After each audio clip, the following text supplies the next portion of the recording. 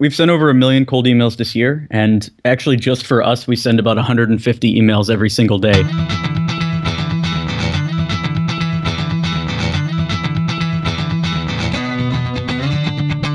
And now, it's time once again for the show that gives glorious voice to 25 million business owners across the fruited plain. Radio Free Enterprise with Frank Felker. Hello, hello, hello. Yes, indeed, I am Frank Felker. Welcome back to Radio Free Enterprise. My friend, I started doing email marketing back in the 1990s, back before there was even such a thing as HTML email, where you could include photographs and graphics and that type of thing. And I thought it was just the most amazing thing I'd ever seen. I had people who were receiving my email newsletter. I sent it out through something called listserv.com.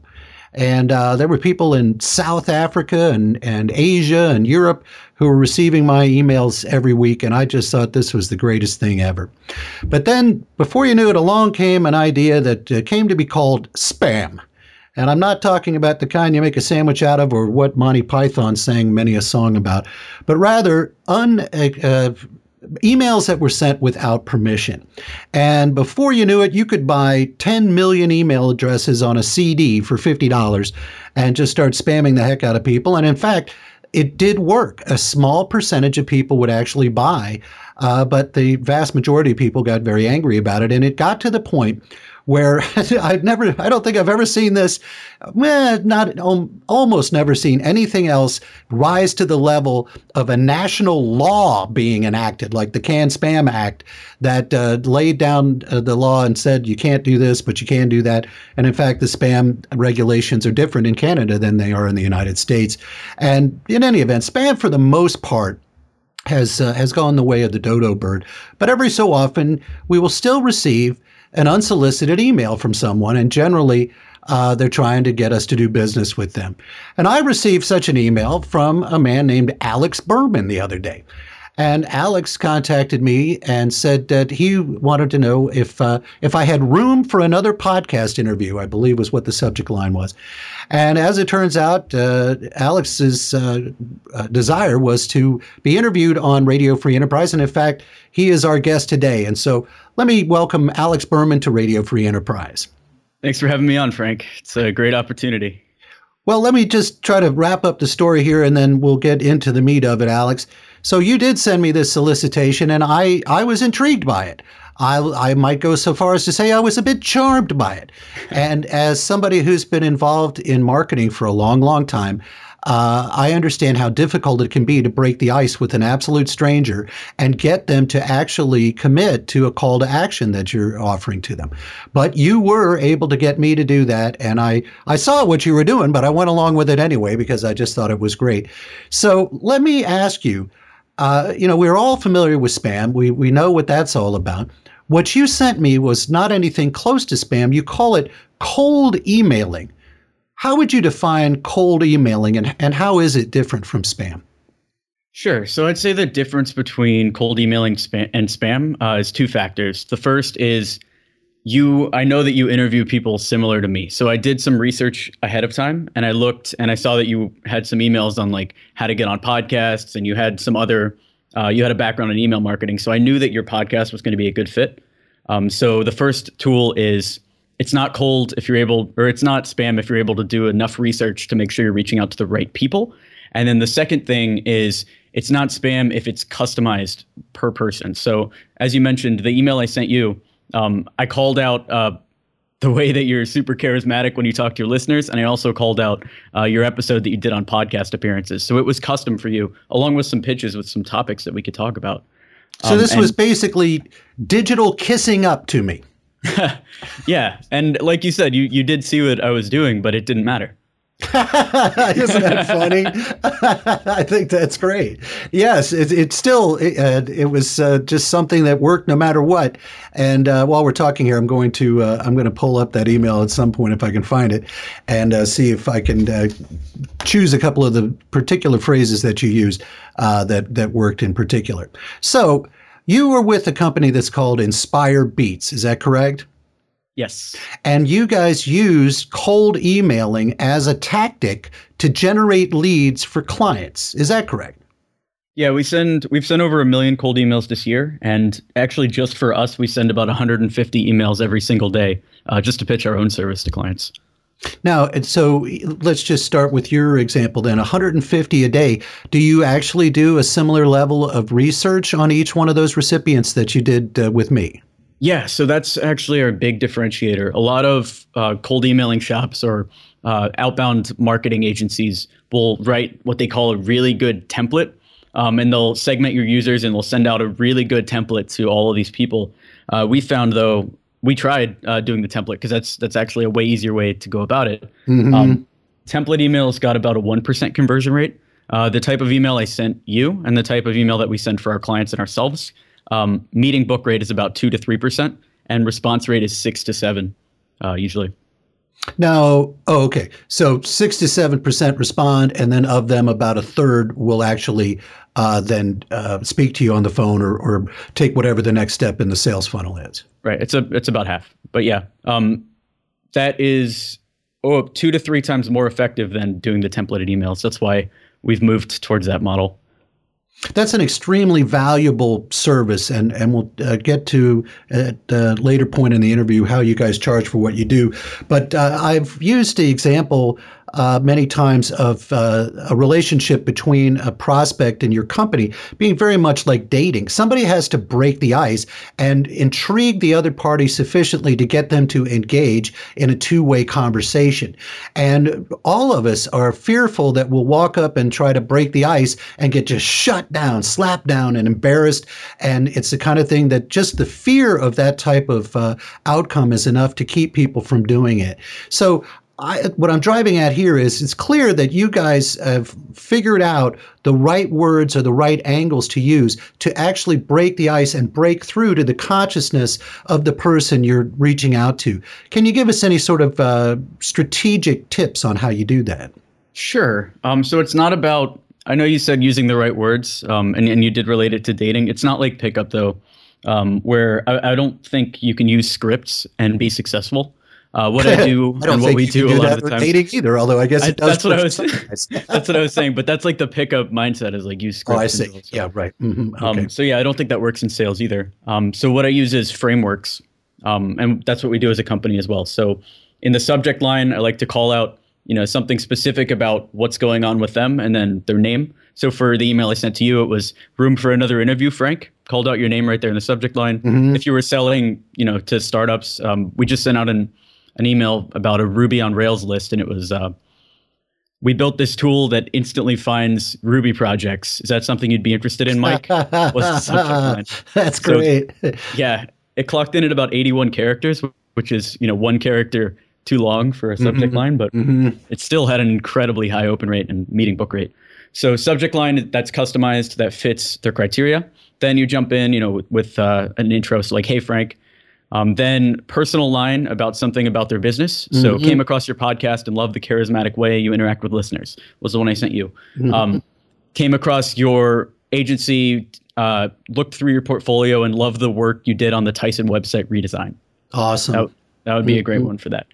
So something that you really like about their business in that first line. Then you go into your pitch. I try to keep it around 1 to 2 sentences. So for the one I sent you, it was, I'm head of growth for a company called Inspire Beats. We do fully managed sales and lead gen for startups and agencies. Similar to Lead Genius, naturally, we're trying to get the word out. So quick 1 sentence, tell them what you want to do. Then for what I sent you, I sent bullet points on potential topics, but you don't have to do that if you're just selling stuff. So you could just, after your pitch, you go into what you do if it's not, in that first sentence. So for the Ruby on Rails list, it was like, we built a tool that finds 60 to 70 Ruby on Rails projects from scouring over 100 plus paid Meetup, Facebook, and other private groups. Nice. Where we'll just send you all the project details and your business development team can reach out and book a meeting. And then, so that was the pitch for that. Then you do a call to action. So is that something you'd be interested in, Mike? If so, I'm here if you want to book a call, or here's a link with more info. Thanks, Alex. Yeah, P.S. So the last thing is a PS line that pulls something else personal. Usually I go to their social media profile for that. So for you, since you're a podcaster, I talked about your past episodes. So awesome episode about the power of podcast appearances.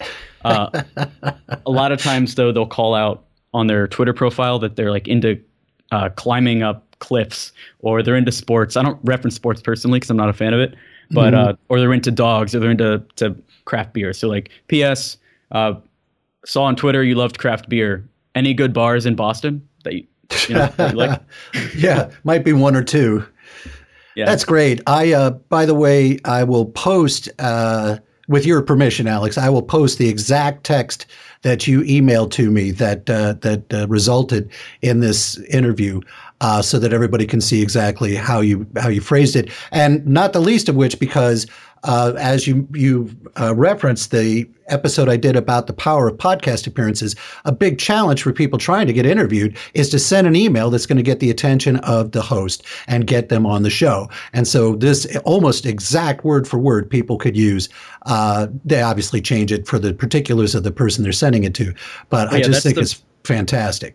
Yeah, go ahead and post it. The thing that I would recommend for your listeners, though, is don't use it word for word. Take the feeling of what I'm talking about. Maybe use the subject line. But the sentence and most of this email was different for your podcast than it is for all the other podcasts. I see. I spend up to 5 minutes. Oh, I see. You're out talking to the other podcast hosts as well. I see how you are. Actually, I'm doing 10 podcast interviews a month. That's what That's awesome. That's what I have my marketing team doing right now. Fantastic. It's just great. Well, I can see that you and I could talk. So let's move forward, though, on to some additional stuff. You guys, what you're really doing is generating leads. Obviously, that's what you do. And I heard from another interview that you had done that you had started out offering this type of thing as sort of like software as a service, but it turned out that really what the clients wanted was the dang leads. Get us the leads. And so that's a process, and it starts with prospecting. How do you go about deciding who you're going to target for a given client? Sure. So a lot of the bigger startups, especially if they've been doing sales for a while, they'll have an ideal client profile. Maybe they've hired a sales consultant to write this thing out. But a lot of solopreneurs and lifestyle businesses, like if you have less than 10 employees or something like that, it's not as thought through. So we try to think about a few things. So the first thing is, what have your past clients look like, and can we clone that? So let's say you've worked mostly with agencies in the past, like digital agencies that have between 25 and 75 employees. So that's the first thing that we want to write on the top of our ideal client profile that we're coming up with. Mm-hmm. So the first step is think about the past clients. And then what we try to find based on that is buying signals, other factors that we can find that are publicly available online. That we can then use to further qualify before we ever email them, because we don't want to blast out, an email to 1,000 agencies that aren't, qualified. Wouldn't make any sense. So buying signals, for instance, could be if you're selling design work, right? Maybe they're posting on a job board and they're looking for user experience designers. That means they have a need for it. Or if you're selling like chief security officer outsourcing or technology outsourcing, you can look around for keywords. Maybe they've posted a tweet or a blog post like complaining about how they've been hacked recently. So you want to find those buying signals, and most companies are pretty open about posting things online like that. Wow. That's great. I love that you're not just looking for, even you're already, narrowing it down to a specific avatar, but then you're looking for somebody who has the highest propensity to buy based upon what they've been talking about recently. Exactly. The way that I see it, and I might have stolen this from Aaron Ross, the author of Predictable Revenue, the more high quality the lead are, the more qualified, the less you have to actually do when it comes to the email. So for instance, if someone really wants like SEO, if they're just dying to hire somebody to do SEO, and you message them with a 1-sentence email with no subject that says, "Hey, I do SEO, I'd love to help you," they'll probably get back to you because they're in dire need of somebody. That's awesome. And I wouldn't worry at all about stealing that. I believe it was Picasso that said, "Good artists copy, but great artists steal." Yeah, I just try to, whenever I can remember that I'm stealing, I try to give credit back. Yeah, I do too. I do the exact same thing. Always cite the source. Yeah. Okay, so what kinds of companies is your solution best suited for? So anyone in the business to business space, it's perfect for. 70% of our clients right now are software as a service businesses. So anything that is like a WordPress plugin agency, or maybe you sell some kind of pricing solution to Amazon affiliates, any sort of software as a service, like standard startup style company. And then the other 30% are digital agencies, or not digital agencies, any sort of agencies. So like social media companies, PR companies, mobile app development firms, that sort of thing. And who are they targeting that you guys go after and prospect? So, let's say a social agency or somebody like that. Yeah, well, so you were asking about success stories in the pre-interview. I can go into the success stories. Yeah, that's great. Actually, if that kills two birds with one stone, that's great. So one of my favorite clients, his name's Sherman Lee, and he runs this company called Good Audience. And he's a former Yahoo engineer who launched his social media company, and he's been using us to book leads for him. And basically, he's been our client for around 6 months. But the people that he's targeting are startups. So funded startups that have, maybe 15, 20 employees and a social media presence that's growing. So we're able to go and we're able to see which company Twitter accounts have increased followers by like 30% in the last 30 days or something, which means that they're starting to ramp up social media, which means that whoever's running it, the marketing manager, whoever, would have a need for Good Audience because he outsources all of it. Wow. That's awesome. You guys are really smart. I love that. Well, depending on what industry you're targeting, and you just described the types of industries you target, but there are a lot of companies out there that are sort of lead gen companies, like in the home improvement and construction industry, companies like Home Advisor and Angie's List. And then there are others that you more directly compete with, like you had mentioned in your original email, Lead Genius. What differentiates InspireBeats from other companies that generate leads? So the quality of leads is, I'd say it's higher because we have the proprietary tools. And then we also do that prospecting that I just talked about, which is finding the buying signals. Mm-hmm. Also, as far as I know, no other company does custom emails right now. Everybody has some sort of email templating or taking emails and like running them through like a bunch of different user groups and basically automating things. And me and the rest of the team out here, we hate roboting people to death. Like we love customizing emails, and it's so much more effective. So that's the main way we're different. So, and do you send these then literally one at a time? So we use a proprietary mail merging software. So what'll happen is we'll write, a few custom sentences, and then come up with like a master template. So let's say 40% of the email is a template, and then 60% of the email are these custom sentences. So like how we found you, and like a compliment. So you put those into the database associated with that contact. Yeah, and that way we can send a bunch at once. And it's a lot more efficient to do it that way than trying to send everything one-to-one. Yeah, I was wondering how you could get 150 out a day. That's just a lot of concentrated creative work, which would be enough to burn somebody out pretty quickly. But, yeah, David's got the process down. He's our biz dev lead. He sends emails 150 a day, but it takes him about 2 minutes per email. He's got it down that quickly. I've tried to do it too. When I send cold emails, I'm about 2 minutes 30 seconds, and then Wilson, who's our founder. He's also about 2-3 minutes. So David's like crushing us all right now. That's still 5 hours a day of doing this. Right, but he's biz dev. Like, what else is he going to do? Yeah, what else has he got to do? That's great. So you're telling me Dave then is the one, David sent me this email. No, I sent you this email. So I run the marketing team. So I do all the marketing stuff. So outreach for podcasts, speaking events, guest blogging. I respond to Harrows. And then also testing new products. So I do cold emailing when we're launching new products, like that Ruby on Rails list I was just talking about. Where are you guys located? So we're over in South San Francisco, near San Mateo. Okay.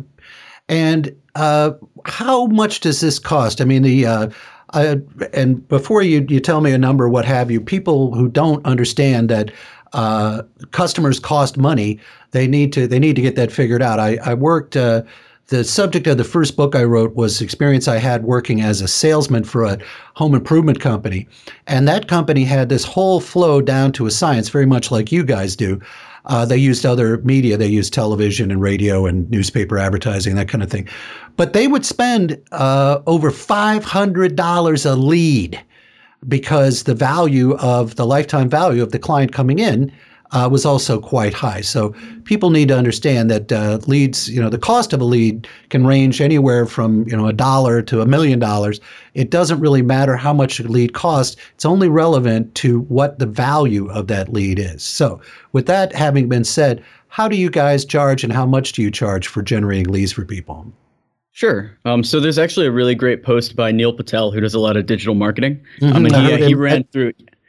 Yes. I was going to say I've heard him interviewed. Mm-hmm. Yeah. So he runs through. He has this really detailed post when he was testing things on how much things cost. And yeah, his LinkedIn leads were about $5,000 per lead, and his lowest one was like $30 a lead from Facebook or something like that. Mm-hmm. And then there's also data from Adobe that says that outbound email gets a 39 times return on investment. So every $1 you spend on outbound email, you'll get $39 back, which is almost double the other channels. So, higher than Facebook, higher than direct marketing, all of that stuff. So our packages, to answer your original question. So we have two outreach packages. One is Scale, and it's us reaching out to 200 people per month. That one is $6.99. And then we have a bigger package for $17.99 where we reach out to 700 people per month. And then they go up, we've got custom packages and everything from there. So when you say you reach out to, let's use a number of 1,000 people, then based on the response rate that you get, you would get, what was it then, 60 responses and 30 appointments, or how would that work? Yeah, so I don't even like to count responses, right? Because they're not really worth anything. I only really Good count appointments. So 1,000 times 2%, yeah, that would be about 20 to 30 appointments per month. And that's right in line with what we're getting for Sherman over at Good Audience also. Awesome. That's great stuff. I can think of a lot of different companies for whom your service is an excellent fit. And speaking of scale, are you guys in a position to be able to scale yourselves as you're able to lay on new clients? Oh, yeah. So our team is growing. We're 9 employees right now. We're expecting to be about 15 by the beginning of next year. I'm getting 2 other people on my marketing team underneath me now. I already have 2.